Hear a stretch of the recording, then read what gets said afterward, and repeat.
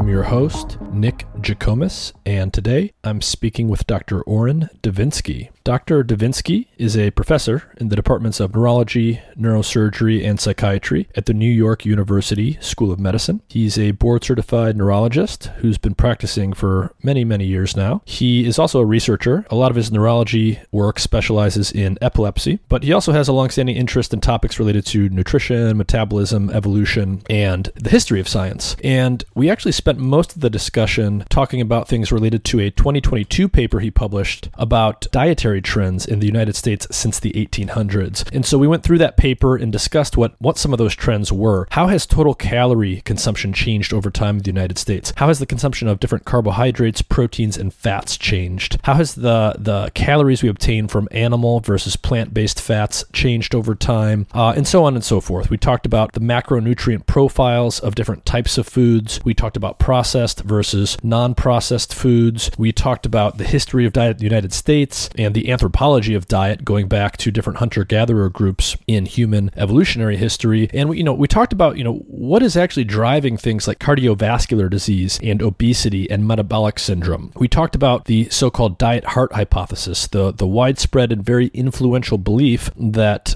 started in the mid-1900s that high blood cholesterol is what drives heart disease, and high dietary intake of saturated fat is what drives high cholesterol. And we talked about what the evidence for that actually is and whether or not trends in U.S. diets support or don't support that hypothesis. We talked about energy balance and obesity and the extent to which obesity and other forms of metabolic illness can be explained by simply how many calories we consume.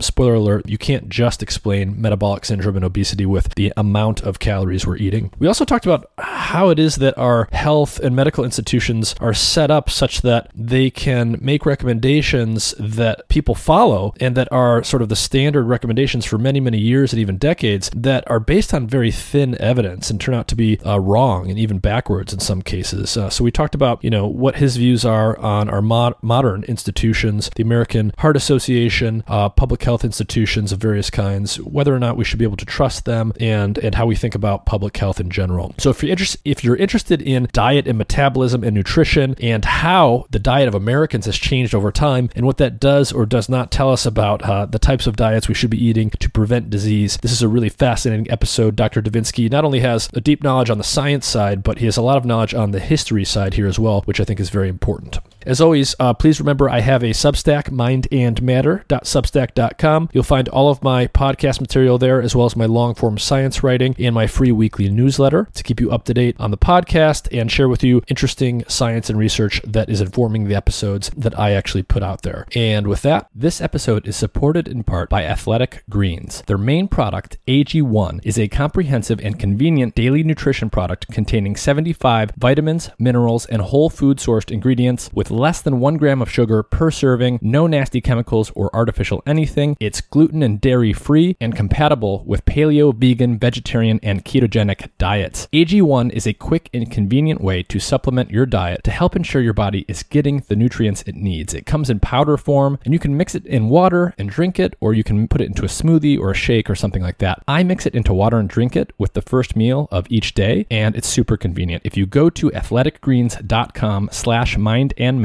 Athletic Greens will give you a free 1-year supply of vitamin D and 5 free travel packs with your first purchase. Their vitamin D product comes in tincture form, so you just take 1 drop each day. A large fraction of the population is actually vitamin D deficient, especially in winter months when we get less sun exposure. And vitamin D is super important for the proper function of the immune system and for a variety of other things. And there's even evidence indicating that vitamin D deficiency is correlated with more severe cases of COVID-19 in those who get infected. Every time I go into the doctor each year for a checkup, I'm always told that vitamin D deficiency is very common and I should be supplementing on a daily basis. So visit athleticgreens.com/mindandmatter or click the link in the episode description. You'll get a free 1-year supply of vitamin D with your first purchase. Here's my conversation with Dr. Orrin Devinsky. Thank you for joining me. My pleasure. Nice to be here. Can you take just a second to tell everyone a little bit about who you are and what your background is? Yes, I'm a neurologist. I went to medical school and then did training in neurology and then subsequently subspecialty training in epilepsy. And I have directed the NYU Epilepsy Center for the past 3 decades or so, but I have a fair number of other interests from evolutionary biology to nutrition, which I think we'll be discussing here, to the history of science, and many of them come together on this topic. Yeah, we're going to talk basically about one paper today and some related topics. But you had this paper come out not so long ago called United States Dietary Trends Since 1800.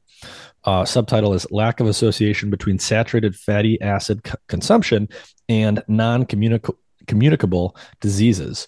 So, very briefly, you're a neurologist. You've got all these other interests, but what actually got you to write a paper about this particular subject? So it's interesting. I think going back 12 or more years ago, I took a family vacation in Mexico, and a good friend of mine bought me a book by Gary Taubes called Good Calories, Bad Calories. It was a big paperback, and having lots of time on a chair on the ocean, I read it cover to cover, and it kind of blew my mind. It just completely shocked me that I was reading about parts of history that I just assumed were black and white factual that were not, and things I was taught in medical school, my medical training and career, had been wrong. And I actually reread the book during that vacation, and since then have become friends with Gary, and that led me to a deep dive into nutrition and health. Yeah, I mean, in a vague way, I've had somewhat of a similar experience. So, my background, my PhD is in neuroscience, but I actually worked in the Department of Diabetes, Endocrinology, and Metabolism at the Beth Israel Deaconess Medical Center in Boston. So, I spent a lot of time thinking about feeding and metabolism and stuff like that, but I had sort of no knowledge of the history of the dietary recommendations and how all of the things that I thought were just the cold hard facts of medical nutrition that I grew up with and that I was taught, as I grew up about what to eat and what not to eat. I had no idea what the history actually was, and we're going to get into some of that. Just to sort of start to set the stage for for folks before we get into the trends and the things that you analyze in this paper, I want to talk about a few different things and put some historical context here for people. So, roughly speaking, when we think about things like the obesity epidemic, the rise in diabetes, roughly when did these things start to clearly rise in the United States? So I would say Elliot Joslin, who founded the Harvard Diabetes Center, where you worked, was America's preeminent diabetologist at the turn of the 20th century, going from the late 1800s into the early 1900s. And he actually observed an epidemic, as he referred to it, of diabetes in his little hometown of Oxford, Massachusetts, where all of a sudden many people were developing adult onset, as it was called at the time, diabetes. So I think these have been slowly creeping, but exponential epidemics of obesity and diabetes, probably going back centuries. I think it began in the wealthy class of people. So if you go back to the Middle Ages and you look at who, the fat was a not uncommon eponym after King so-and-so the Fat. And the only people who could be fat in the Middle Ages were royalty, because they were the only ones who could afford the processed foods that could make you fat. So it was an eponym. It was actually probably a marker of status because it was so hard to actually to put on that weight. It was hard to be fat. And I think people didn't even understand obesity. There's one terribly racist but informative line from a Dr. Hugh Trowell. He was one of the English, what they called colonial physicians in the 20th century. So I think going into like 1920, 1930, he went from England to East Africa, worked mainly in Tanzania and Kenya, and was one of the early members of the East African Medical Association. And he writes really kind of eerily that during World War II in the mid-early 40s, he says, we knew how to fatten a chicken for the pot. But despite taking thousands of x-rays of Africans' intestines, we couldn't figure out how to fatten an African for battle. So here we are, 1942, 1943. Here's an English physician in East Africa. This is a British colony, many able-bodied Black young men who they would love to have sent to North Africa for the, desert fight against the Germans. and they couldn't because they were underweight and they did not know how to fatten them. So Trowell goes back to England. I think he spent some time in Philadelphia. He returns to East Africa in the 50s, and he's shocked to see an epidemic of obesity and diabetes has taken over the land. Now they don't know how to keep an African from getting obese. So over a period of 20 years in this specific area of East Africa, they didn't know how to have Black individuals reach the body weight of the average Englishman, and then shortly afterwards, they couldn't keep them thin. So we've got, now we live in a world where we literally talk about the obesity epidemic, and we're going to get into some of the potential factors that influence that. The other thing I want to talk about for historical context purposes is something called the diet heart hypothesis. And before I even knew this as the name and the person behind it and some of the history here, I can remember growing up. So I was born in the late 80s. So I grew up in the 90s and early 2000s and came of age. It was common knowledge at school, from physicians, from adults, in all parts of my life. Don't eat too much saturated fat. Don't eat too much cholesterol. Don't eat things like red meat, too much, because these are the things that cause heart disease. That, until I was, a young adult, at least, that seemed like cold, hard facts of medical knowledge. Like we knew what caused. Too. Yeah. Yep. So where did those ideas come from? When did they start? And at the time they were formulated, how strong was the evidence? So the evidence has never been good. We are left with a relic. So unfortunately, the American Heart Association probably represents the most diehard advocate. And I think it would be wonderful if they would go back and do a deep dive over the history, which we'll touch on here. So I think the man who brought us the diet heart hypothesis was a scientist, Ancel Keys. He is a remarkable man. So I think one thing I personally don't love is that there are either the Ancel Key fanatics who just treat him as if he was God, and there are the Ancel Keys devil, that he's the one who messed up all of American medicine. And I don't give him credit for either of those things. I think he was a very brilliant, hardworking, remarkable individual who made some enormous mistakes, and as most people do, put the force of his power behind his personal views and advocated them and really confused, I think, opinion and science. And I think there's one or a couple moments where we just got it wrong as a nation. And if I can just start. So the story of Ancel Keys, and it's been told before, there's a video at the University of Minnesota where he spent most of his academic career that highlights his career. And he was the person who invented the K rations of World War II. They had actually asked him, because he'd studied altitude medicine in South America and the Andes, to help design meals for pilots. And as he said, this is kind of crazy. He knew nothing about nutrition at the time. He'd studied oxygen concentrations when you're up high in altitude. So he devised some, simple meals that could be stored for long periods. And they turned out to be pretty high in sugar. He is funded by the Sugar Foundation early on in the 40s. And these became known as the K rations or Keys rations. And they were used by many, many GIs throughout World War II. And they traveled well, they preserved well, and the soldiers were relatively happy with them. So he became somewhat famous for that. Then towards the end of World War II, as the United States and the Allies were preparing for hopefully victory, but also the recognition that there was going to be terrible food shortages all throughout Europe, that, many of the granaries had been destroyed, and that there was, going to be poverty in many countries that, like Italy, that were battered by the war, that they were thinking about how do they figure out the health of nutrition. And so Ancel Keys was funded by the government to do what was still probably the largest study of semi-starvation ever done. He did this on conscientious objectors at the University of Minnesota, and they gave them very low calorie diets. They had them walk like 5 miles a day.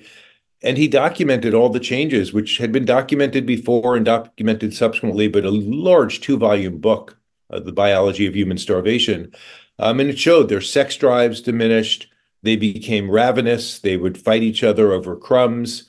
It's just what happens to young, healthy men when they don't eat enough calories and enough food.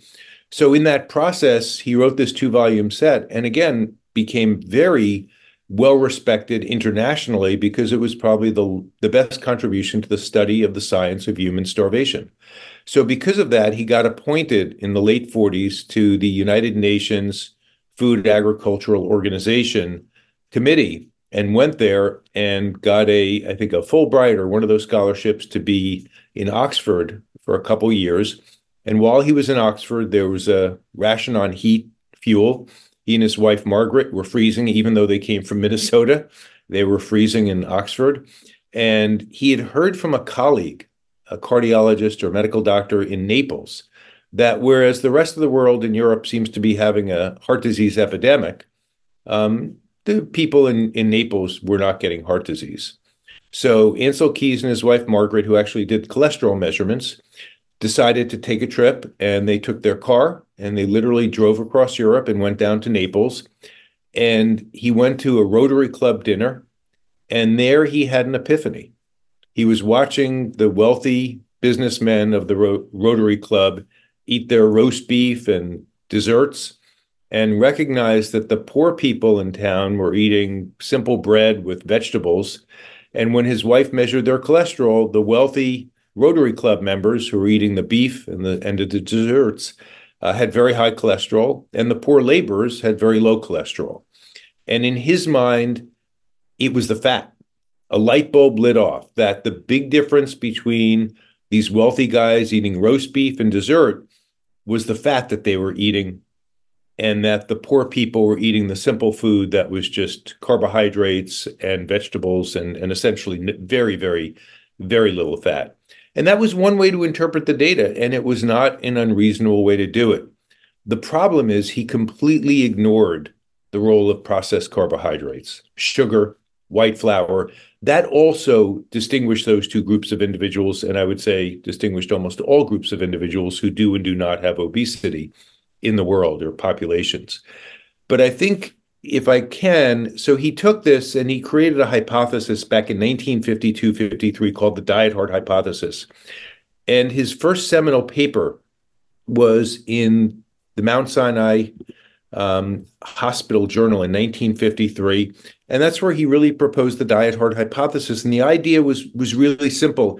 He showed correlations. If you picked, and he did this selectively, 6 or so countries that have high rates of fat consumption, they also turn out to be the countries that have high rates of heart disease. Now, he was later criticized terribly for this because there were probably 22 countries with data available, and he chose the 6 that fit perfectly into this relationship. You could have chose another 6 that showed the opposite correlation, where the more fat they ate, the less heart disease they got. But he chose quite wisely to support his hypothesis. And again, this is 53, before data selection was quite as big a deal in science as it is today. But I think the critical piece of data, which I'm going to talk about here, I don't think it's really ever made it into the Gary Taubes and other books of that genre, is that he quotes, and I'm looking at the paper right now, it's table 14, and he gets data from a woman, I think her name was Elizabeth Fippard from the USDA, on the percentage of total calories that are fat in the U.S. diet. So just to do another caveat, the data from 1910 and 1920 and 1930 are terrible. We just don't have good data. Keep in mind, in 1920, half of America lived on farms or within 5 miles. So the USDA was not good at tracking if you ate a piece of pig from the guy who was your next door neighbor. They can't track that degree. They could track if it went to a big meat processing plant in Chicago, but not if it came from the farm a mile away. The bottom line is between 1910, when the average American ate 32% fat in their diet, and 1950, when the average American ate 42.2% of fat in their diet, Ansel Keys said, look what's happened. from 1910 to 1950, our fat consumption has gone up 25%, and there's been an explosion of heart disease. What's going on in the arteries of these people who have died from heart attacks? They've got fat, they've got cholesterol. So in his mind, I think the pieces just fell in so perfectly to this little jigsaw puzzle. What no one goes back and does is look at Fippard's data, or more importantly, what Ansel Keys found. And what he says is, from the statistics in the USDA, it's clear the biggest contributor to the fats in the American diet are fats and oils, excluding butter, which are nearly 46.5% of the total. Meats, poultry, and fish combine to make a poor second at 22%. I'm quoting Ansel Keys, any attempt to reduce the total fat intake must then begin with cooking fats and oils. So that's what he said back in 53. The problem was they then started doing feeding studies. And it turned out giving people cholesterol didn't raise their cholesterol much. It did a little bit. Just a little bit. Giving them polyunsaturated fats, the canola oils, which is rapeseed oil, or other oils like that, also barely budged the needle on cholesterol. And they found out during the mid-1950s that the only thing that really raised total cholesterol were saturated fats. So Keys pivoted from this early position where it was total fats, and total fats caused heart disease.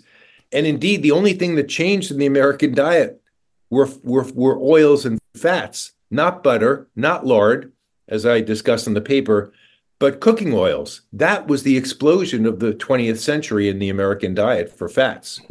And that's what was associated with the rise in heart disease. I see. But because he was fixated on this cholesterol levels, that made him go, okay, well, it's got to be the saturated fat here. Correct. He pivoted from the early mid-50s to the late 50s, and then he took over the American Heart Association Nutrition Committee and got this to become national policy. I see. So part of the trajectory here is, I don't want to spend too much time on Ansel Keys. Everyone talks about him, but smart guy, motivated guy, probably liked being right, probably thought he was right, and it wasn't like this was coming out of nowhere. It was based on what he was seeing, but he was also good at getting into positions like being the chair of committees at the AMA, and that was probably a key factor in why his ideas were able to spread through institutions and radiate outwards so effectively. Correct. Yeah. Even like when Eisenhower has heart attack, White, who was the head cardiologist at Harvard, became Eisenhower's cardiologist, and he got to write a large piece in the New York Times on the front page. And Ansel Keys was the only scientist he calls out, and did so several times in that article. So Keys, was a very influential figure.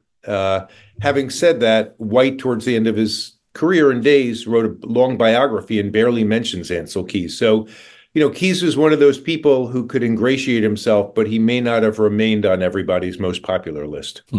Okay, so just so it's top of mind for listeners, in plain language, what was the diet heart hypothesis that he formulated? The diet heart hypothesis morphed over time, but it began with the idea from this 1953 paper that heart disease is caused by too much cholesterol in your blood. It congeals in the arteries and causes heart attacks. That's essentially the hypothesis, and that the most important factor determining cholesterol levels is diet. In 1953, as I just said, he thought it was all fats that caused cholesterol buildup and heart disease. By the late 1950s, when the feeding studies had clearly shown that the only fat that really raised cholesterol was saturated fat, he pivoted to that. And although saturated fat's the only fat that also raises HDL, what's known as the good cholesterol, he and the AHA ignored that. That's like, don't even talk about it. Yep.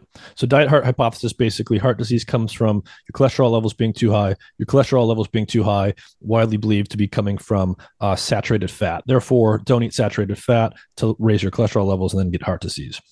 Exactly. In parallel to that, what is, because we're going to talk about obesity as well. What is the energy balance hypothesis of obesity? So the energy balance hypothesis was I was taught in medical school. It's touted as being consistent with the laws of thermodynamics. And thermodynamics works beautifully well for physics. Biology is more complicated. So the energy balance hypothesis is that, you're an adult male, I'm making this up, but you weigh 175 pounds. Your basal metabolic rate, if you just, sit in a chair and read a book all day and go to sleep, let's just say you burn, 1,500 calories, but you're not a couch potato. You walk a couple miles a day, you lift some weights. So you burn 2,400 calories a day. You're an average man. And the energy balance says if you have a basal metabolic rate of 1,500, you burn 900 in exercise, then if you take in 2,400 calories a day, you'll be weight neutral for the rest of your life. If you take in 2,450 calories a day, that 50 is just a teeny weeny bit, but multiply it by 365 days times 10 years, and you'll gain 10 pounds or whatever that number comes out to over 10 years. That's the energy balance hypothesis. And I think it's mainly wrong. I think there's certainly shards of truth. Thermodynamics is true. The problem is our bodies are not engines. They are metabolic engines, but they're much more complicated. The simplest example, it's almost comical, is that the amount of calories in something like 4.5 ounces of a ribeye steak and 4.5 ounces of diesel fuel and 4.5 ounces of gasoline may all have the same calories. Mm-hmm. And for an engine that could burn all three, they're energetically identical. However, you and I, of course, if we took the gasoline or diesel, we would be barfing or having diarrhea or probably both and get very sick and get no beneficial calories from it. Our engines don't burn gasoline in the same way a gasoline car will die after a couple miles on diesel. So, the idea that it's just calories is just way too simplistic. We have microbiomes that influence our metabolic rate. Not all of us are able to digest the same foods in the same way, but we also have these things called hormones that greatly influence where we put calories, how we put calories. And, examples are men and women. Mm-hmm. Men and women after puberty distribute calories very, very differently. Men have a greater muscle mass. Women have larger breasts and larger hips. And obviously, reproductive reasons why those things happen. They're present in all human populations. But it's not that kids grow because they eat too much. Kids grow because hormones tell them to grow. Mm-hmm. Is it fair to say that the energy balance hypothesis is essentially just saying it's about calories in, calories out, and a calorie is a calorie? But alternative hypotheses are saying, well, no, a calorie is not a calorie. Your body uses different calories in different ways. Exactly. And I think they're both true to some degree. I think, many of my friends, and I'm on their side, that I think the energy balance hypothesis is way too simplistic for human beings or any animal, quite frankly. By the same token, if you eat junk food or you eat healthy food, and you have 7,000 calories a day, you're going to probably gain weight, even if you're eating, broccoli and asparagus. It's going to be hard because it is just a crazy overload of energy that your body can use. But It's too simplistic. So I don't think anyone's saying calories in, calories out doesn't matter at all. It's just whether or not that is sufficient to explain. It's not the primary driver. There's no way it's the primary driver. Because as I said, go back to U Trowell in Kenya in 1942. They tried that in the same way. Find me an obese individual who hasn't tried to reduce their weight by reducing their calories. Mm-hmm. Find me one. Everyone tries it intuitively. If you're going out to a wedding or it's summertime and you want to lose a few pounds, everyone just intuitively says, I'll eat less and I'll lose some weight. And it's just not that simple. Certainly not for obese people. So getting into the paper now, I mean, roughly speaking, right, when we think about some of these questions, diet heart hypothesis questions and heart disease, obesity questions, metabolic health, one key piece of information to evaluate some of these ideas, at least partially, is just to look at how the food supply and how food consumption changed. And you did that. Can you briefly just explain for people, what is this paper? Where did the data come from? And how did you look at it? How good is the data?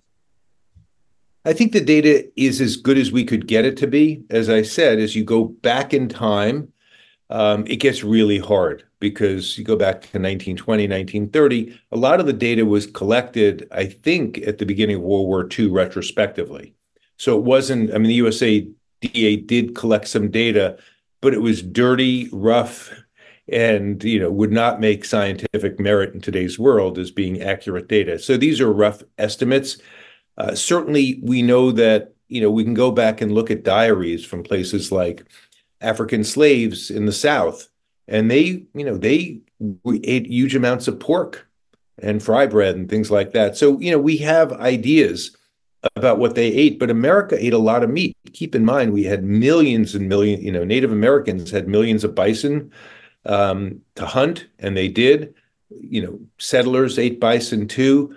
But in the Northeast, people ate steaks for breakfast, and meat was very available in the 1800s. Now, again, these going back to historical records and who's writing these, they're often the wealthy people, not the poor people. Poor Irish immigrants in 1910 ate a lot of bread and vegetables in New York, I believe.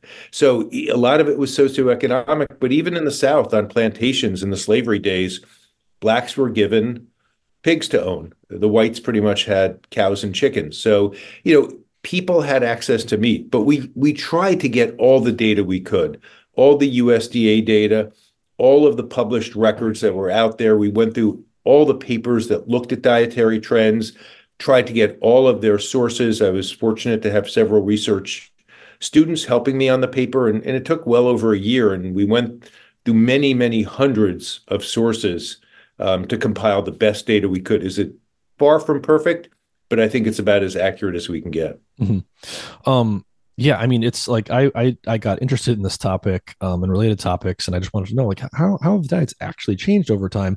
And as I was digging around online, I started noticing these figures that all kind of looked the same, had the same style, and then I actually realized that you had sort of put a lot of the stuff in one place.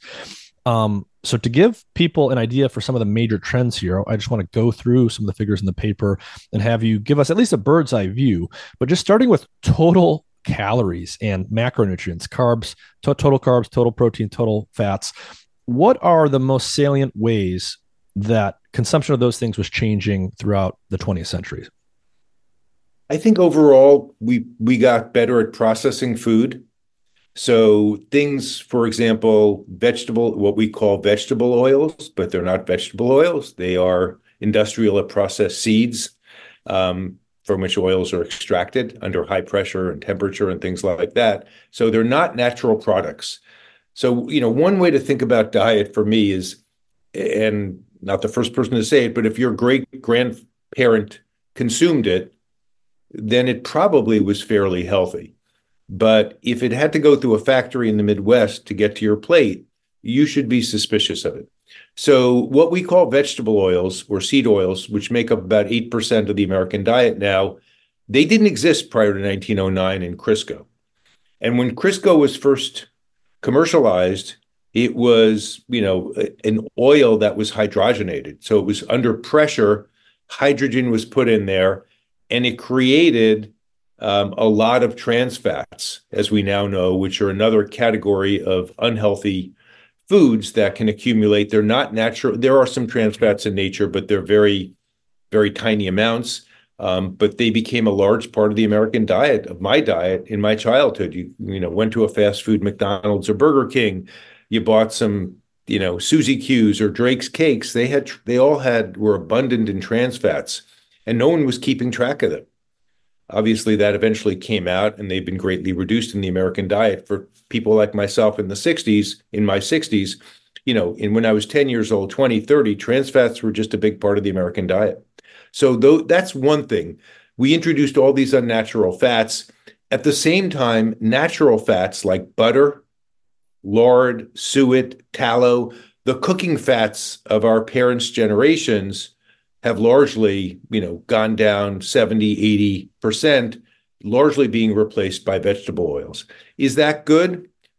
Maybe good, maybe bad. I don't think we know. These are complicated questions, but we do know the butter and lard had a lot more saturated fats than the vegetable oils do. So in principle, vegetable oils, we should have seen a dramatic reduction in heart disease if it was really the lard and the butter that was driving it. But indeed, we saw a rise as vegetable oils displaced lard and butter. Yeah, and one of the things I see here, when I look at just the trajectory of the supply of total calories, total carbs, total protein, total fat, is well, first, protein's quite flat over time. Protein consumption Yep. changed very little compared to the others. Certainly by about 1970, you start seeing the steep rise in total calories. And that seems to be driven by a rise in both carbs and fats. But then by about the turn of the millennium, about 2000, things actually start going down. And so that's interesting to me. So things did rise, and obesity would have been rising around this time period, 60s, 70s, 80s, 90s. But then it continues rising, obesity does, and yet total calorie, total carb, and total fat start actually going down somewhat after about 99, 2000. Is that accurate? That's correct. Is the best, and again, the more recent data I think is probably more accurate than the data from the 1930s or so. And I think it speaks to the fact that what creating the obesity now, it was what everyone still, the American Medical Association, hardest, if you want to know how to lose weight, reduce your caloric intake, and that's what people will tell you. Unfortunately, it just doesn't work. As I said, most obese people have tried to reduce their calories, and losing weight is just not that simple. Another interesting thing here, related to the change in the consumption patterns for specific foods like vegetable oils, like butter, lard, etc., is thinking about this in terms of the different fatty acids. So the three main categories here that people will have heard of: saturated, monounsaturated, polyunsaturated fats. How did those specific fats change relative to one another over time since, say, the mid 1900s? I think saturated fats overall have been pretty stable. Hard to really know truly what they were consuming in 1910, 1920, but as best we know, it's pretty stable. The big rise has come from the polyunsaturated fats, which are mainly the vegetable oils we were talking about, and then also the monounsaturated fats, which is oleic acid, things like that, and olive oil, which is a more natural product and obviously has been consumed by Mediterranean populations like the Greeks and the Italians most famously, and been associated with good health in those populations. But no human population has consumed vegetable oils historically. Mm-hmm. And again, for my entire life, for many people's entire lives, even to this day, like when I go to the supermarket and I look at what are the things that have that heart healthy sticker on them, it's things that contain unsaturated fats and polyunsaturated fats. Where did that come from? Why? Who considers those to be the healthy fats, and what is the evidence behind calling the unsaturated fats the heart healthy ones? So I'd say two streams of evidence support it.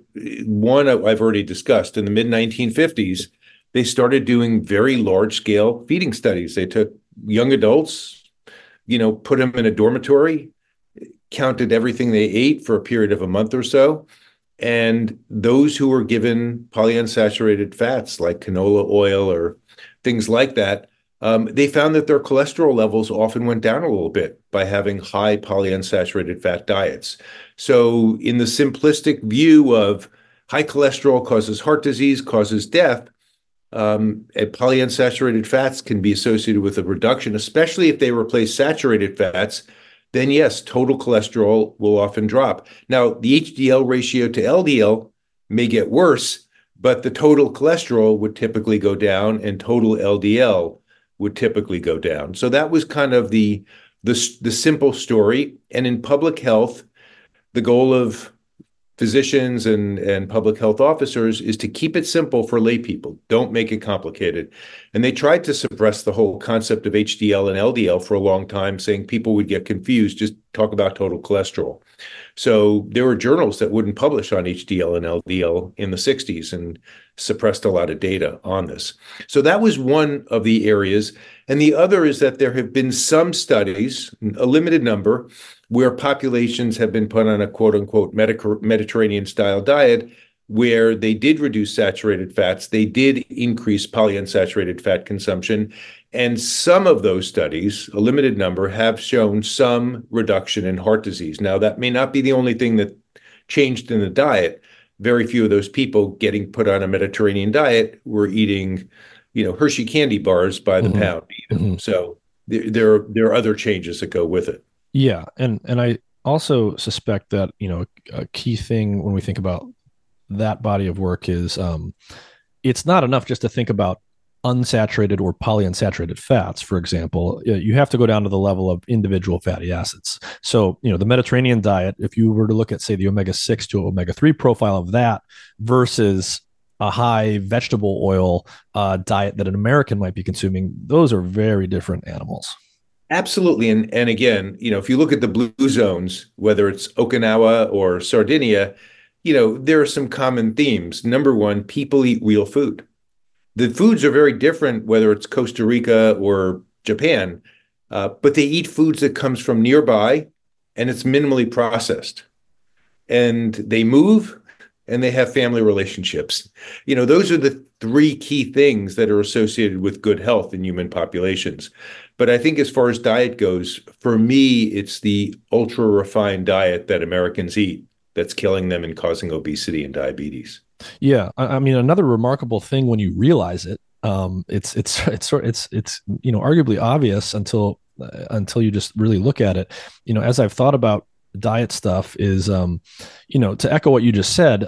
If you look at, say, the anthropological literature on hunter gatherers in all over the world, people have radically different diets. Some of them ultra high carb, some of them ultra high fat, and in all of these vastly different populations, they still have very, very low levels of chronic disease, obesity, things like this. Including cancer. So I'll just throw, for me, cancer's what my family has too much of. And I was shocked when I started going through this literature as well. I mean, two observations. One, which I think should be a foundation of medical school education. When people like Albert Schweitzer went to West Africa in the 1920s, he started operating on large numbers of people and seeing many, many patients in his clinic on a 5, 6 day a week basis. And he said, after being there a couple of years, I'm sure cancer exists somewhere in Africa, but if it does, I haven't seen it. Hundreds of colonial physicians made that observation in Australia, in China, in Japan, in South Africa, in East Africa, in West Africa, where Schweitzer was. Cancer was a rare disease prior to industrialized processed food. And indeed, the only animals on the planet that suffer from cancer really are domesticated pets. Outside of that, and farm animals for what we feed them, doesn't exist. It's like monkeys in captivity. They get put on an American Heart Association diet. They get obese because it's a processed diet. And monkeys aren't fat in the real world. Mm-hmm. Do you think, like, if you had to really, really boil this, I mean, maybe getting a little bit ahead of ourselves, but if you had to really boil this down for the average person who doesn't have the time or the inclination to think about metabolic details and different foods and different saturated fatty acids and blah blah blah blah blah, is the sort of key dichotomy people should keep in mind when they're thinking about healthy eating simply processed versus non-processed? I believe so. And within the processed, I would just, the big category of the culprits are sugar, white flour, white rice, and anything that comes packaged. I mean, if you're going to buy something, throw it in the microwave and nuke it and eat it and call it pizza, you're in big trouble. You're eating unhealthy food. Mm-hmm. So you mentioned meat consumption earlier. So for most of U.S. history, people live on or in close proximity to farms. Meat consumption is pretty high. It's readily available. As you said, people were eating, steak for breakfast commonly in the 1800s. One of the striking charts in this paper too is basically the change in the meat supply over time in the 20th, 21st centuries. So at a high level, you have a graph that shows red meat versus poultry versus seafood, fish and shellfish. What are the main trends that we've seen there in the last, several decades? So I think the big ones, I mean, red meat has fluctuated a little bit. It goes down during all the world wars because soldiers get priority over the rations to the people at home. But apart from that, I think red meat consumption has, gone up and down a little bit, but has been relatively stable as best we can tell. Pork consumption probably down a bit, but cow meat probably up a little bit, so they balance. The huge change, and then fish and shellfish pretty constant over time. The remarkable change has been chickens. Chicken was kind of a luxury item. Either you had a chicken coop nearby at a farm in the rural America, but otherwise it was kind of a luxury food and just wasn't consumed. It was a lot of work for a little bit of meat, so to speak. Think about how much meat is on a cow or a pig versus on a chicken. And so they were relatively expensive and kind of a luxury item like hens for the upper wealthy class. And then I think with industrial farming of animals, which we have now, and the promotion by the American Heart Association that chicken meat was considered healthy while cow meat was considered unhealthy, there's been a dramatic rise in the consumption of of chicken meat following, really 1950, 55, 60, when Ansel Keys came out with the diet heart hypothesis. Chicken consumption went through the roof. And so over time, for much of the 1900s, certainly by mid-century, this line for poultry is just going up and to the right, much more than for red meat and shellfish and fish, which are relatively stable over time. So the ratio of the meats we're consuming is very different by the time you get to the 2000s compared to earlier in the 1900s. The other factor here that I just want to just quickly ask you about that's not in the paper, but I think would have to be relevant here is not only are meat consumption patterns changing, but I imagine the macronutrient profile of the meat itself is changing as we scale up and do more things like factory farming and we start feeding the animals in a different way. Is there anything worth talking about there? Yeah, certainly the one thing that has been well studied is that animals that are cows, for example, that are grass-fed have a much healthier omega-3 to 6 ratio than animals that are grain-fed on corn. So, again, corn-fed animals, which is what a lot of our meat comes from, it's a better way to get fat in there because corn turns into fat much better than does grass. It's just, the fructose in corn is great for making fat. Fructose is the most fat-producing sugar on the planet for a mammal, including us. And so, that dietary change has changed not just the cow we're eating now is not the cow our great grandparents ate. It's very different. It's got a different fatty acid profile and, is less healthy, unfortunately. Mm-hmm. And you've already mentioned that, the vegetable or seed oils, they've become much more common over time. When you actually look at this graph, the added fats and oil availability, it's remarkable. You see, the drop in butter, lard, and the animal fats started quite early in the 20th century. But then by the time you get the data in mid-century, by the 60s for the vegetable oils, when you look at this, it's going up and to the right the entire time, basically. But it's going up strongly from mid 1900s to late 1900s, but then at about the year 2000, it starts accelerating even more.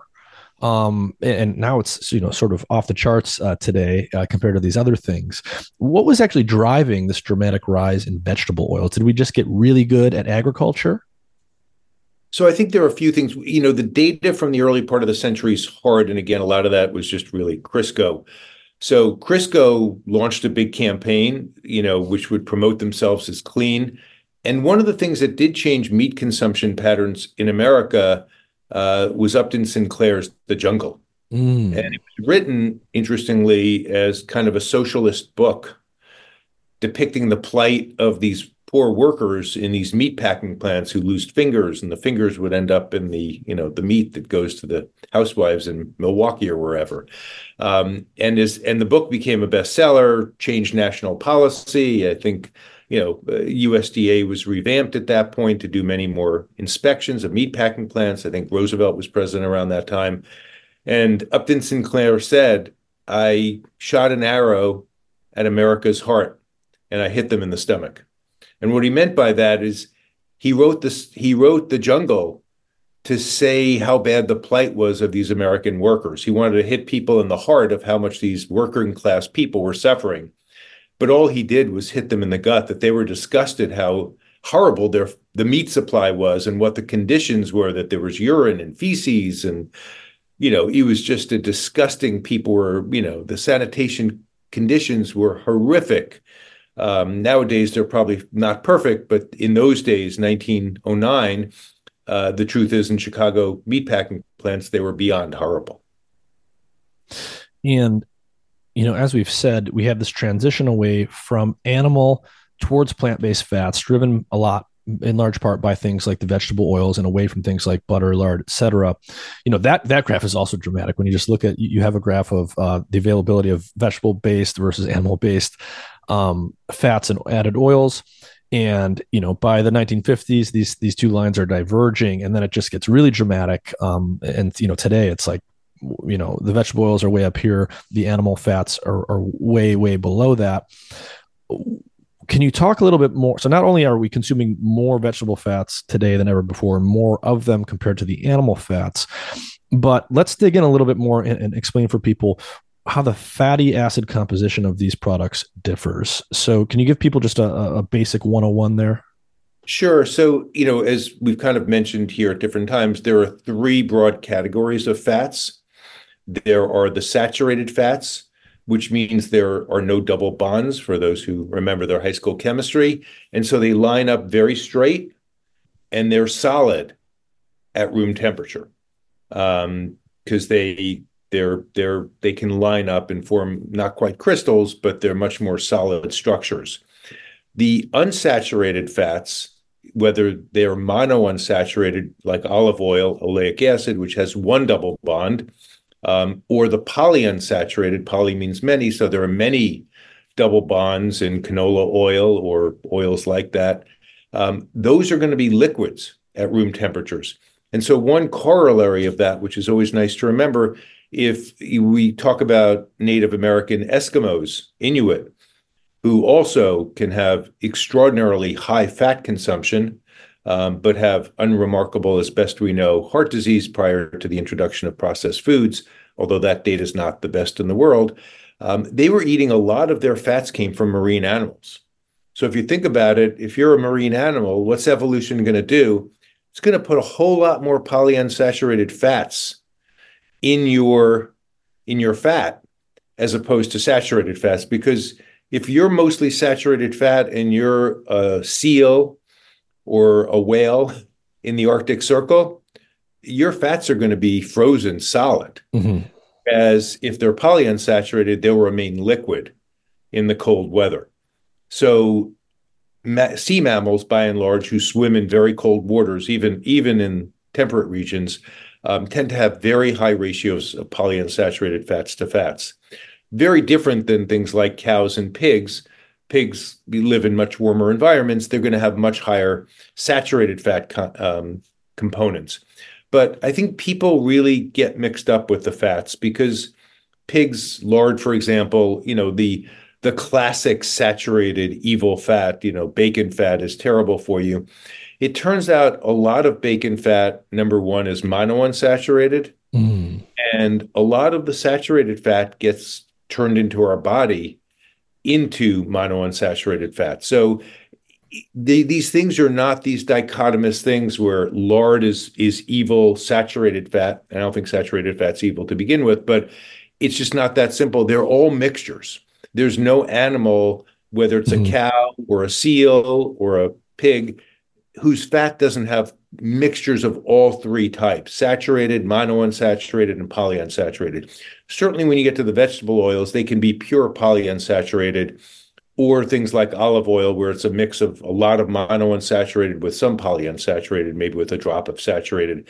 And then you get to the tropical oils like coconut oil, and those are going to have high amounts of saturated fats. And again, populations in Polynesia who ate enormous amounts of saturated fats from coconut oil and things like that, they had very low heart disease rates prior to the introduction of processed foods. Mm-hmm. Another dramatic change over time here is you've got a graph of caloric sweeteners. And, they all change in different ways, but probably the most dramatic change is the corn sweeteners, high fructose corn syrup, glucose, dextrose, things like this. Can you summarize that for people? Again, I think, as this really began with the industrial age in England, which is where the obesity and diabetes epidemic began as well. But with industrialization, we were able to power steam engines. We were also able to do large processing of sugar and flour and get it to a higher grade. It used to be molasses back in the 1800s. It was dark and much less pure than what we can get in our Domino's white sugar box today. So that's all industry. That's all using machines to process food for us. They've done the work. They've done the digestion. We've removed the fiber. We've removed micronutrients, and we've enriched the amount of fructose. So, in our country, it's just so cheap. There's sugar subsidies. This is one of the places where, unfortunately, I would say government policy has been evil, and the sugar industry. There are two great quotes just to put the sugar industry in context. One is from FDR. I think it was around 1939 or 40, but it's a New York Times article. I can send it to you. But some bill he was desperate to get passed was voted down. And he's quoted in the New York Times in the early 40s, I believe it was, as saying, the most powerful lobby to descend upon Washington in my lifetime has been the sugar industry. That's 1940. Jump ahead to like 2000 something. John Boehner, the Speaker of the House, who had the spontaneous crying episodes, he at one point said that he was like, and I'm going to misquote a little bit, but the gist will be right on. It was a Friday. I was doing a news conference on something, and I knew you can never go after the sugar industry. They were just too powerful. But I never liked them, and I just felt like, what the heck? I'm the Speaker of the House. I can take a little tweak if I want. So it was like a Friday towards the afternoon, and he said, yeah, and we may add something to the bill that might pull back on the sugar subsidies. He said over that next weekend in his home district, he had more phone calls and letters and outreach from his constituents, not nationally, but from his local congressional district, saying, my brother-in-law delivers for Enterman's. My sister works for this company, and if they don't have sugar, they'll go out of business. You're going to take away my family's jobs. He said in his 30 years or whatever in politics, he'd never seen a response like that, ever. I mean, they own this country. They were able to get articles published in the New England Journal in the 1960s by the head of the Harvard School of Public Health Nutrition Division. They are immensely powerful. They control politicians, and, they are killing us. And we are relatively powerless medically, politically. It's like people won't go against, Al Gore wouldn't go against the NRA in Tennessee if he wanted to get reelected. Some of these political groups are just enormously powerful. But the gun industry is terrible on these mass shootings. I think it's horrible and criminal. I think the sugar industry is much worse on a much larger scale as far as death. Interesting. I think it's safe to assume that people listening here probably have, some reasonable level of understanding of sugar, insulin resistance, diabetes, and that obviously, certainly at least that too much sugar is obviously bad. But you said something earlier, you mentioned fructose in particular and fat synthesis.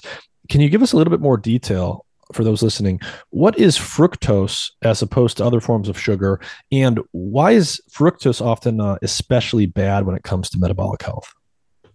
So I think that all simple sugars are relatively bad. They're not part of the natural diet. The only place they really did exist in the human diet prior to industry is in the form of honey. And there are many human populations, the Hadza in East Africa, that have honey-guide birds that take them to nests. But keep in mind, they have to work. They have to climb a baobab tree to get to those nests. And then they have to fight the bees and get bitten, go down. And when they eat the honey, they've got larvae in there. They've got wax in there. They eat the whole shebang. So they're not just putting down honey the way we do when we go to the supermarket and get a honey bottle. But the radical change is that they're, thinking about carbohydrates. And this is probably one of the great mistakes of medical science of the 20th century. And Jocelyn was probably one of the culprits here in a very big way. They couldn't imagine, once they understood some biochemistry, and they understood that starch would get broken down into glucose. And that glucose, which is a simple sugar of 6 carbons, has the same caloric density as fructose, which is another 6-carbon sugar simple sugar. Fructose is a little sweeter to our tongues, but fructose and glucose are radically different compounds for the human body and all mammalian bodies, as far as I'm aware. The difference is that glucose can be metabolized anywhere. Your brain runs on glucose, your heart runs on glucose, your muscle runs on glucose, and your liver can process glucose and turn it into glycogen, which is our storage form of glucose, or turn it into fat, which is the long-term storage form. Fructose and the other part of glucose, as you alluded to, is it stimulates insulin release. If I give you a big candy bar and I check your blood sugar a minute before and 20 minutes after, your glucose is going to spike, and right behind it, your insulin's going to spike. If I gave you the equivalent amount of fructose, your fructose level will go up in your blood, your glucose level won't budge, your insulin level won't budge one iota. So fructose does not stimulate insulin, which in some ways sounds paradoxical because insulin is one of the drivers of metabolic disease and diabetes. The key issue is that short-term fructose and long-term fructose are very, very different animals. So that fructose, as I said, is the sugar that our body can most readily turn into a fat. It's much more what was called by the late 1940s when they studied this, they called it lipogenic. Lipo means fat, genic means genesis or make. So if you want to make fat in your body, consume fructose. If you want to really get fat, consume fructose with glucose. The glucose will stimulate insulin. Insulin tells your body, we're in a wonderfully energy-rich state. This animal probably just eaten. Let's lock up all the fat in the fat cells because we got plenty of sugar running around the blood system. We're in the turn of making fat, storing fat, and sealing fat in fat cells. Do not let the fat out of the fat cells. If anything, put more in. And so that's what insulin tells our fat cells to do. And it says the same thing to muscle cells. Take up glucose into your muscle fibers and burn glucose because we got tons. The blood is rich in glucose. Take it up, burn it. That's what you should live on. Fuel. Do not burn fat. And so when people want to burn fat, they need to not consume sugar, either glucose or fructose. But the metabolic, and that's again, we go back to Jocelyn, when they thought in the 1920s about sugars, they assumed broccoli and a candy bar were identical because they were all calories derived from carbohydrates. And they were right about that. But what they were wrong about is that starch is not equal to glucose. It takes your body a long time to digest starch into simple glucose molecules. And glucose is not fructose. They have very different metabolic fates. The only organ in our body that can deal with fructose is the liver. Your muscle can't, your brain can't, your heart can't, your pancreas can't. The only thing that deals with fructose is the liver, and it turns it into fat. And that process is part of the world nightmare now of sugar, because table sugar is 50-50, fructose and sucrose. I should say sucrose, which is 50% glucose and 50% fructose. And that combination of simple sugars is something the world has never seen before prior to industrialization. So thinking in evolutionary terms here, why is it that fructose is only processed by the liver and the liver turns it into fat? Naively, at least, you would think, well, we're apes, our other primate cousins oftentimes eat a lot of fruit. Why would this be the way that our bodies deal with fructose? Is there like a natural evolutionary reason that might help us think about that? It's a good question. Exactly, we're primates, and, for 60 million years, we've probably been eating fruits. Maybe one of the theories of why we have three-color vision, unlike dogs and other animals. So primates are definitely attracted to ripe fruits. They're higher in, nutritional content and sugar. But I think part of it was just that the glucose could keep us going now and the fructose could keep us going in the future. That's probably the simplest way that evolution just devised a strategy that, and again, keep in mind, as I was referring to people in East Africa in 1942, they were not the unusual humans. They were the typical humans For all of our history, human beings were thin animals. Just like if you look at chimpanzees in the wild or macaque monkeys in the wild, primates are thin in general. They don't carry a lot of body fat on them. Humans are probably the fattest of all the apes, but we're still thin prior to industrialized food. So I think it was just a way for, if you did get a wonderfully rich meal, you had the ability to have fructose, which could be stored into fat, and was a great device because, prior days, hunter-gatherers are very good about finding sustenance foods. So again, we don't talk about it much in diet, but the number of edible insects still consumed in the world today, over 2,000 species. So humans have been eating foods that we wouldn't like all the time because they learned how to survive. Hunter-gatherers don't starve to death. It's industrial population, farming populations that starve to death when a mold or a fungus takes over a potato crop, and everyone's eating potatoes. That's a big problem. But go back, 20,000 years to East Africa or wherever, and people were fine at surviving. They'll eat meat if they can get it. If they can't eat meat, they'll eat sugar-rich fruits if they can get them, or honey. If they can't get those, they'll eat low-quality foods, plants and insects. Although insects have a lot of protein, have fat, they're very nutritious, and that's why there are 2,000 edible species still consumed in the world. Why do you refer to plants and insects as low-quality foods there? I just mean as far as the caloric density. I see. And what they have. So I think I shouldn't say low quality. They're not dangerous in any way. They're just, humans are humans, just like you and I. And if I went up to the average 14-year-old and said, would you like a pepperoni pizza?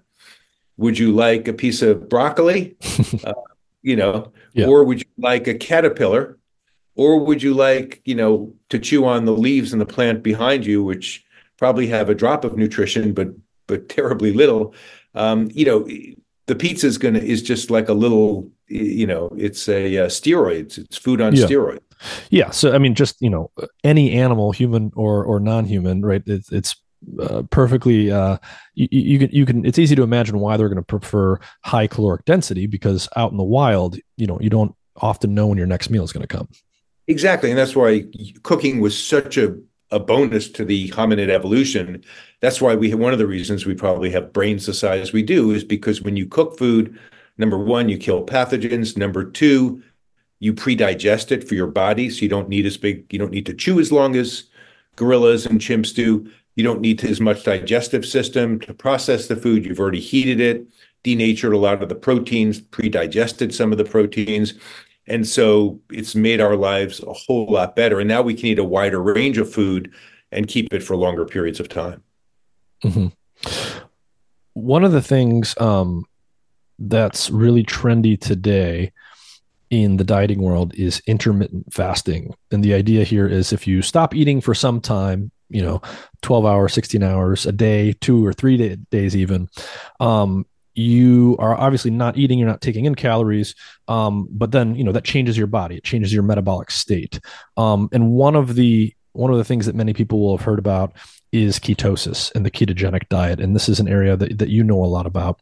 So before we get into the ketogenic diet and some brain health questions, I want to ask you, because you've got a lot of expertise here. So when you're fasting, what are sort of the key things that are happening in the body, and what's changing when you go into ketosis? So our bodies, as I said, primarily have learned to live on carbohydrates as the main food source, with fats as the backup. That's basically it. We try not to eat protein, digest proteins, because we need them. They're for our structural strength. We can digest proteins. The amino acids can give rise to energy, but that's kind of the last fail-safe for the mammalian organism. So in general, we eat enough balance of sugar, fat, and protein that the carbohydrates, whether usually starch has been the main carbohydrate that humans consumed, underground storage units like potatoes, cassava, et cetera, has been a major source of calories for us. And that's where calories came from. So when we eat fats, we would burn some, but we'd store most of them. But we were never overweight because we never had that much food, and we were temperate in what we ate. Just, again, the human appetite wasn't like it is today. It's hard to imagine, but for a lot of populations, they They would feast when there was a reason to, but they often didn't have that opportunity. So basically, they burned carbohydrates with a little bit of fats, and that was what humans burned for most of our evolutionary history. If at some point we either didn't get food at all or didn't get access to any carbohydrates, and let's just say it was the Inuit and it is, 1935 and it's winter and there's no plants anywhere to be seen for months, those human individuals ate largely fat. That was a little bit of protein, but mainly fat. And they did quite well, but they were in a state called ketosis. So when there's no carbohydrates in the diet, after a couple of days or even within a day, the body's metabolism shifts gears and literally goes from consuming primarily carbohydrates to run the average cell to mainly consuming fats to run the average cell. And that ketosis is a state where our bodies, by burning fats, are producing ketone bodies. Fats are long chains of carbon with hydrogen atoms coming off. There maybe or may not be double bonds, as we refer to. But when our body digests those, we give off carbon. And that carbon, one of them is a ketone body. And those will give an acidic smell to the urine and even to the breath sometimes of individuals who are on a very, very low carbohydrate diet. And so that's ketosis. And people will go on that kind of diet to lose weight. And it is an effective weight loss diet. I see. So, it might be counterintuitive to people who don't know about the biology, but you're eating a no carb sort of all fat diet, and that's actually helping you lose body fat. It is, and it makes perfect sense metabolically. It doesn't make sense from calories in, calories out. But keep in mind, as I have referred to insulin, its job is to go up after you eat a carbohydrate-rich meal and synthesize fats and store fats and tell the body to burn sugar that's in the blood because we're rich. We just hit the jackpot. And the problem with insulin is if you've become overweight, or even more so if you've become obese, your insulin levels are chronically high. And so the way I explain it to my patients, and this has been studied by really good metabolism experts, is that for the average body weight person, let's just say my body weight is average for a human being over historical times. My BMI is like 21 or 22.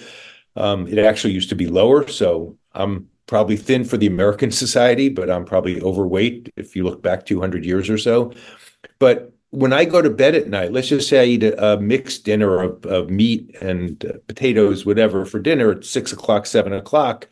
And then at 10 o'clock, I go to bed. I haven't eaten for 3-4 hours. My blood sugar is coming down. My insulin levels are coming down.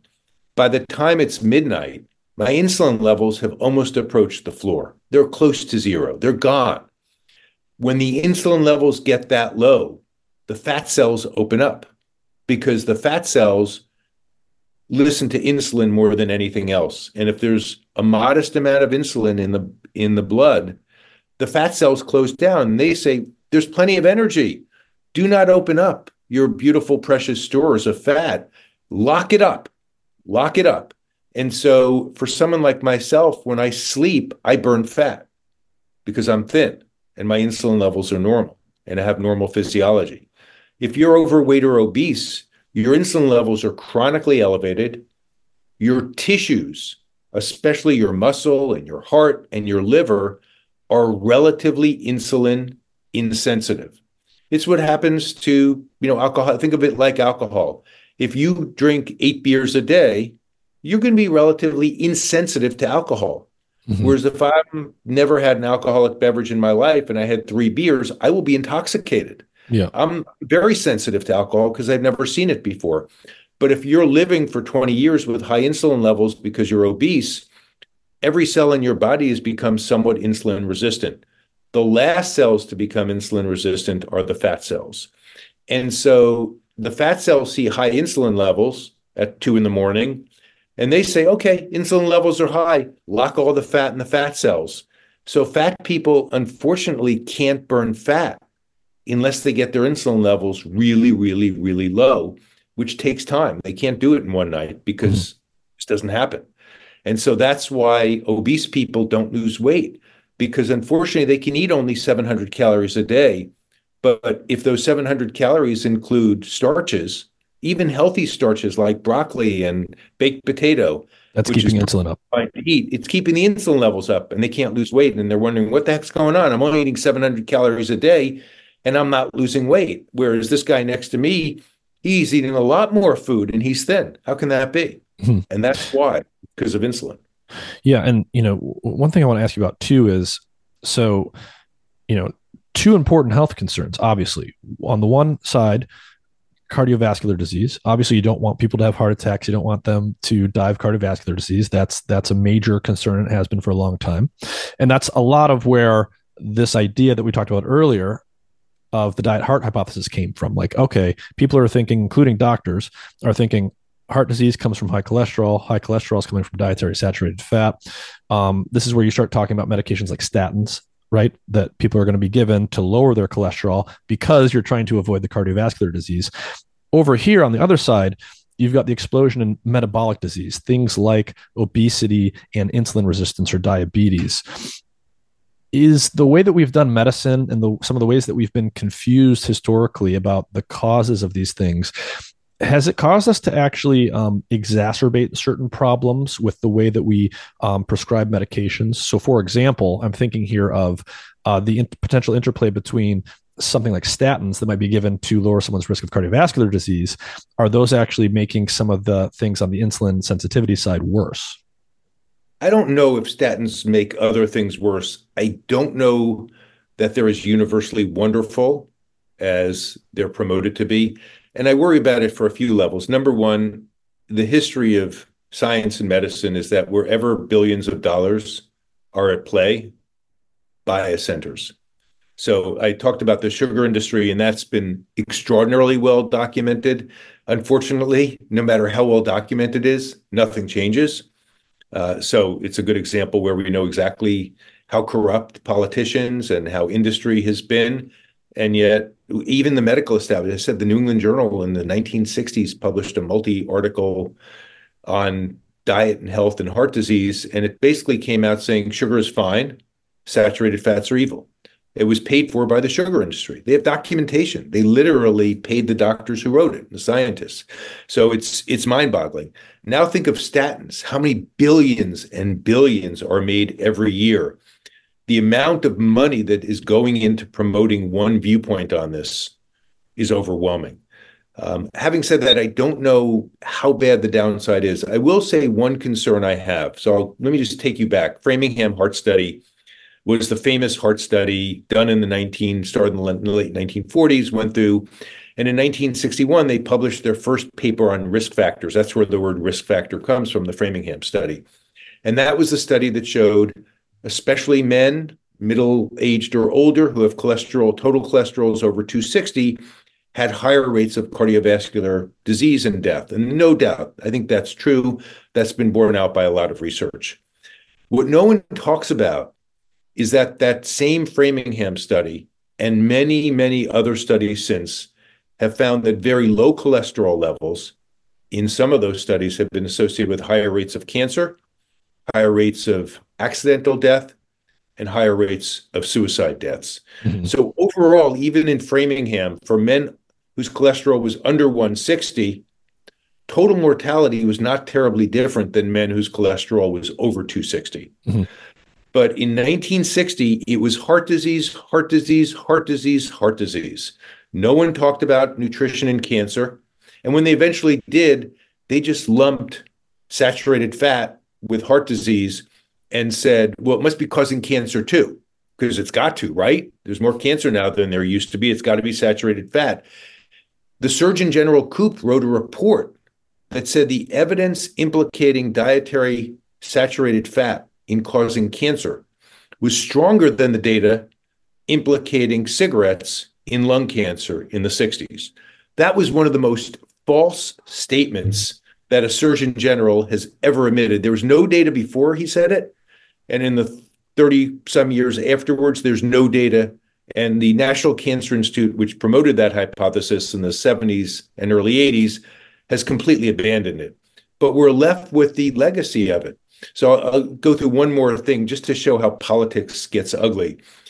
A very famous doctor in the Framingham Heart Story, George Mann, who studied the Maasai, one of those populations where they eat milk, blood, and meat. So very, very, very high saturated fat diets. These are Native Africans who are herders, and extraordinarily high fat diet and low heart disease rates. Again, how well the heart disease was characterized, you could argue about, but clearly not high heart disease rates for sure. And he got lambasted. He became a persona non grata and eventually lost all of his funding. As part of as a doctor at Framingham, he did a nutritional study that went for 4 years from 1956 to 1960. And in a cohort of, I think, like 2,000 people in Framingham, he and a dietitian went to the houses, interviewed homemakers about what they cooked, measured things, weighed things, and looked in great detail at what people consumed, and then followed them and looked at what their heart disease rate was, mortality, et cetera, et cetera. What they found was no correlation between how much saturated fat you ate and what your cholesterol was, nor any relationship between how much saturated fat you ate and what your heart health was. But what happened to that study? He was forbidden from publishing it. It exists as a supplement of the Framingham study that you could not get at any medical library in the United States. I was able to get a microfiche of it as a PDF from the Framingham Natick Library. And amazingly, it got published by a statistician who said, I found this incredible study. It's basically been buried. The data is immaculate. The study was beautifully performed. And I feel like it's my duty to write this up. So we wrote it up as supplement, I think, 24 of the Framingham Heart Study. I have a copy if you ever want. And at the end, there's a newspaper clipping from the Framingham paper where the head, I think it was Thomas Dauber at the time, is quoted about the study and says, don't believe it, fats are still bad for you. So they did the best study they could do in the late 1950s. And because it didn't agree with the dogma of Ansel Keys and his crew, they buried it. And it remains buried today. Who exactly is they? They being the heart mafia, the American Heart Association, the NIH, the National Health Service, I believe, paid for the Framingham Heart Study. Our tax dollars paid for this study, and they buried it. They would not allow it to come out. And what? So, I guess, why do you think that they would behave in that kind of way? Are they thinking, we've got our reputations and our careers staked on this hypothesis being true, and they're afraid that they won't be seen as experts anymore if evidence goes the other way? I think it's a combination of that. Listen, we all have egos. We all want to look good. You all want to come home and have your kid or wife be whatever proud of you. So I think there was some ego, just pure old ego. It's listen, if you have a hypothesis, the longer you stick with it, the more you're tied to it, baby. And you want it to be right, and you'll kill any argument that shows you're wrong. But I think there's another equally sinister part, and it goes with all public health. So science is the religion of doubt. In science, Richard Feynman has a great quote. You could be 99% sure your hypothesis has been proven by a set of experiments. But as long as there's 1%, I don't care if it's 0.01 or 2%, but as long as it's not 100% definite, there has to be doubt. You have to doubt yourself. If you don't doubt yourself, you will always fall in the trap of knowing you're right. Whereas in religion, if you say I'm a Buddhist or Hinduist or Muslim or Hebrew or Catholic, then part of that is saying, I believe in this doctrine, but there's no evidence. You're not going to ask someone for 100%. You're not even asking for 5% proof. It's a spiritual thing, and I'll accept that. But that's not science. If you want to go to the science side, show me the data. And so what happened with public health is public health should be grounded in science, and in large part it is. But the issue with public health, and take the COVID vaccine, because this is a beautiful example, and I am an advocate for the COVID vaccine back in 2 years ago when the pandemic was spreading and people were dying all over. I think the risk benefit of the vaccine made good sense. And I also believe in the concept of public health, where either large groups of people embrace it and get the vaccine for herd immunity, or we won't get the benefit we should hopefully enjoy as a community. So to do that, you've got to promote it, and you want to try to remove doubt. Imagine what would have happened if Tony Fauci, in the middle of the pandemic, said, well, we do worry about these cardiomyopathy deaths. So I must tell you, I can't tell you whether to take the vaccine or not. It could save your grandfather's life, but your kid may get a cardiomyopathy and could end up with a problem. And we don't have all the data yet. So who knows what the right thing is? If Fauci had come out and said that, no one would have gotten vaccinated, and we might have another million dead Americans. So I think what he did was right. And I think presenting a unified public opinion is an important thing to do at times. It's a dangerous thing to do because we never have enough data to be really, really sure of what the outcomes are. I think for COVID, it was the right thing to do. I think for heart disease in 1961, it was a horrible thing to do. And I think the diabetes and obesity epidemics, I think cancer in part has gone up from the dietary changes we've done. We've promoted refined carbohydrates. We've eliminated natural meats like pork and beef and replaced them with artificial pre-made products that make us fat and make us obese and make us prone towards gout and so many other diseases, probably Alzheimer's and cancer and many, many others. So I think that's this frisson of public health. You want a unified message. And that's what they were doing when they suppressed the Framingham Heart Study.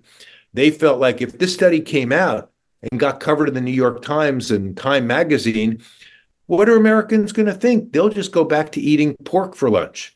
We don't want that. We don't want everyone having bacon for breakfast and hamburgers for lunch and steak for dinner. They're going to die of heart disease. And they knew they were right in their mind, and they weren't. That's the dangerous part. Mm-hmm. So, because our public health institutions have this sort of inherent tendency to want to present, a unified message, because, so much of public health does depend on having sufficient fractions of the population doing things a certain way. That seems to sort of be baked into the nature of a public health institution. Given what we've seen with the history of the diet stuff, given where we're at today, no matter how you view questions of vaccine stuff and Anthony Fauci and our institutions on that issue, there's a lot of people who've lost faith in these institutions. Given what Orrin, about how these things work today and what the history has been, if you imagine the average American today going to see the average physician and listening to, all of our institutions, whether it's the American Heart Association or others, how much, if you were the average person, but knowing what as a physician and someone who just knows a lot about all of the history here, how much faith and trust would you be placing in these institutions today? I have mixed feelings. I think I love medicine. I think my colleagues are, brilliant scientists and doctors, but they make mistakes. I see my internist, my cholesterol is 215 because I eat what I want to eat in my way. I don't eat hardly any sugar. I'm extremely low sugar, low processed white flour, and I don't eat tremendous amounts of fat, but I'll eat, naturally made cheeses. I'll eat, steaks when I want to. And my cholesterol is 210, 215. My HDLs are rocking. Don't great. My ratio is fantastic. So I don't worry, but my internist would love to see me on a statin, and there's just no way I'm doing it. I don't think the benefits for me, I don't think there's any data for my specific profile that they would be beneficial. And I do fear people like the guy who wrote Outlive, Peter Attia. He would argue that your cholesterol can never be too low. And I would disagree with him strongly. I do not think he has the data to make that claim. And he'll go to Mendelian randomization studies, which is where someone like you are born with the gene where you unfortunately have high cholesterol. I'm born with a different genetic profile, and we eat the identical diets. My cholesterol is 120, despite eating whatever the heck I want. And you can show that, people like me with cholesterols of 120 indeed do have lower heart disease rates. The challenge is, do I also have lower cancer rates? And he's convinced it's not different. But I'm not convinced. I've read those papers. I've downloaded all those papers from his reference section, and my interpretation is not black and white like his is. So I think the challenge for the average person is you should be skeptical, but you've got to try. The average person can't download 10,000 papers and 500 books like I have. And it's not like I know everything after reading all that. I know enough to be skeptical and have a lot of doubt. Mm-hmm. Yeah, I mean, I was surprised. I actually had an interaction with a family member recently, and skipping over some detail, I think her LDL was at 160, 170, something like that. But her HDL was fine. Her triglyceride to HDL ratio was fantastic. And she's a middle-aged woman, right at the peak of where you expect some of her cholesterol levels to be in being in her demographic. And the doctor was like, "Oh, absolutely, we need to put you on a statin." And I was just like, well, I mean, that just seems to be like, oh, it's above some magic number that we were taught about in medical school 20 years ago. Therefore, prescribe it, no questions asked, without even considering any of the other biomarkers and where they are relative to that. And it's just, And even the Framingham data was not nearly as strong for women as men. So mm-hmm. for women, they're a different biological creature and they have overall lower heart disease rates. But, when you take away smoking, when you take away hypertension, which are risk factors for both men and women, cholesterol becomes much less of an issue for women than men. Not that it's not an issue, and certainly women who have familial hypercholesterolemia with levels of 300 should be on a statin. But I think for the women who have, high HDLs and low triglycerides, they're in a pretty good place. Mm-hmm. So, switching gears a little bit. So we started to talk about ketosis and the ketogenic diet. One of the major applications there that some people will know about is the ketogenic diet is actually a treatment for certain forms of epilepsy. But I want to talk about ketosis and ketogenic diet on a broader level. You explained before what ketosis was and how the ketogenic diet and going into ketosis can help you lose body fat. But in general, if someone goes on the ketogenic diet, what are some of the other health consequences there, positive or negative? So I think positive ones, for example, things like triglycerides will go down significantly. Triglycerides are mainly a measure of dietary carbohydrate, especially refined carbohydrates. So that's one of the beneficial ones. Obviously, weight and diabetes, if someone has elevated hemoglobin A1C, which is an early precursor of diabetes coming out, that will go down. Diabetic insulin levels will go down. So those, and I think weight will go down. And weight, of course, when it goes up significantly, is a risk factor for cancer, heart disease, and premature death. So I think overall, there are a lot of health benefits, especially if you're overweight. I think if you're normal body weight, I'm kind of agnostic. I'm not sure it's beneficial or harmful. It's perfectly fine if you enjoy eating a ketogenic diet. I think you'll probably be just fine. Having said that, for the people on really strict ketogenic diets where they really have minimal carbohydrates, they do have higher rates of kidney stones. They certainly can suffer things like constipation, and there may occasionally be nutritional deficiencies depending on what kind of meat they eat and what the balance of vitamins are. But in general, it's a fairly healthy diet. I think you just have to make sure you maintain fluid intake for your kidneys and just make sure, some things like vitamin D that people may get from milk, depending on what you're consuming, may not be in a ketogenic diet. So just be aware of some of the vitamins that might be missed.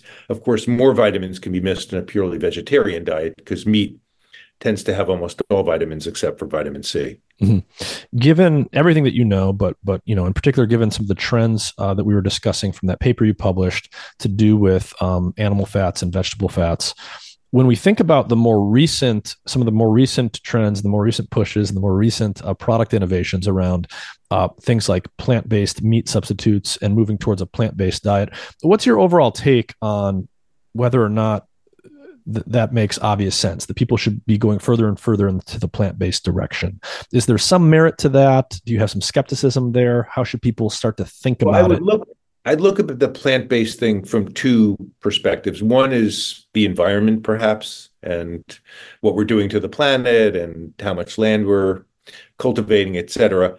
And I think there's an argument that could be made that, plants are better as a sustainable food source for the human population, uh, ecologically. But I think with regards to health, there may, in general, if I had to tell someone to choose what to eat, and it was either going to be all plants or all animals, I'd probably lean a little bit towards the plants, just because, especially if they're not processed. But I think they're both healthy, and I think the idea that vegetarian diets are so much better than diets that include meat is not supported by scientific data. So, the China study is a book that was written by T. Colin, blocking out his last name, Colin Campbell. And I think it's probably some of the worst science I've ever encountered in my life. It's amazing. It sold millions of copies. I've read the book many times. I've interviewed so it was done as it was called the China Oxford Cornell study originally. So people from those three universities, institutions were involved. I got to speak to Richard Peto. He was one of the original scientists. He was the Oxford scientist. Richard Peto and Dahl were among the people who identified cigarette smoking as a cause of lung cancer in the 50s. So Peto goes way. Dahl was the older scientist, but Peto, when I spoke to him, I don't know, 5 years ago or so, was still alive. I hope he still is. But I asked him, how is that you're on some of the original tables, all these incredible data. I have them in my home. I have the books. They like weigh 20 pounds. They're crazy. But I said, but you've never been on a paper, like an academic paper. I mean, most studies like this, they give, you look at Walter Willett's Women's Health Initiative or Nurses Health, they give rise to 20 New England Journal and JAMA papers. The China study, which is such a huge study, hundreds of thousands of subjects over long periods of time, it's never made it into any mainstream journal outside of a supplement. I said, why didn't you join any of the publications? And he basically said, I don't think you can draw any conclusions from the data.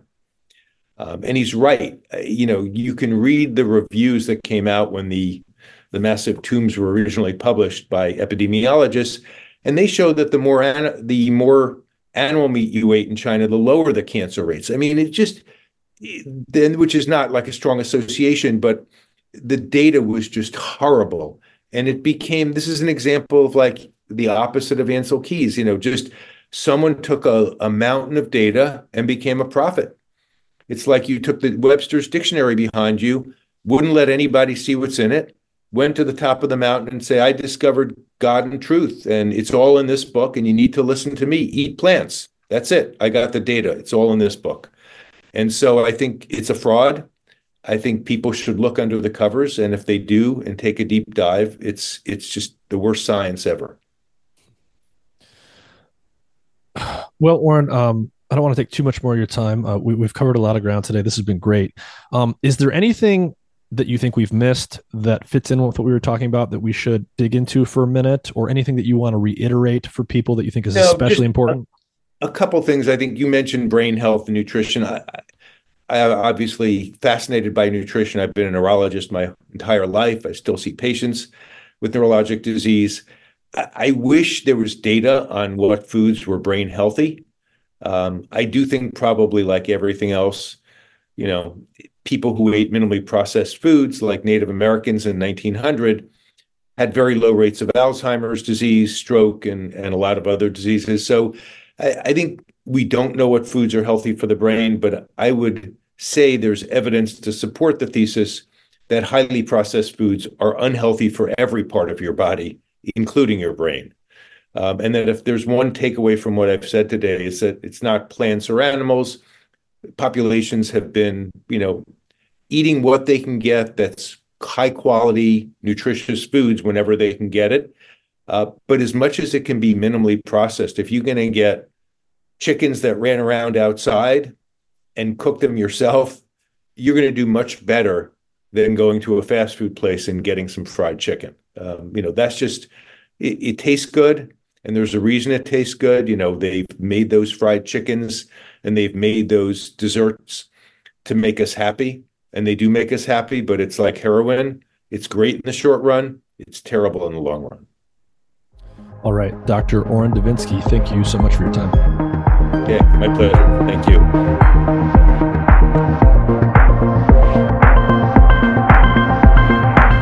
Hey everyone, I want to take a minute to tell you about a really cool health monitoring device I've been using for several weeks. It's called Lumen, and it's a handheld, pocket-sized device with a sleek design. It measures CO2 levels in your breath, which allows their technology to determine the extent to which your body is burning fats versus carbohydrates. Lumen helps improve your metabolic flexibility, your body's efficiency in shifting between using fats and carbs. It improves your ability to burn fat, which decreases your hunger levels and makes your body less dependent on snacking, and it can increase your energy levels by helping you develop a high-functioning metabolism. I use this device in the morning, before bed, and after meals and workouts to track my metabolism. With just a couple weeks of use, I learned a lot about which foods were causing my body to burn mostly fat, mostly carbs, or both, as well as how long I need to fast each day to promote fat burning. Lumen is great for anyone looking to optimize their health for either weight loss or athletic performance. The easy-to-use app allows you to track your results together with what you're eating and how you're exercising, and it syncs with other devices like the Apple Watch. Click the link in the episode description to learn more and use the code MIND, M-I-N-D, in all capital letters to get $50 off your Lumen device today.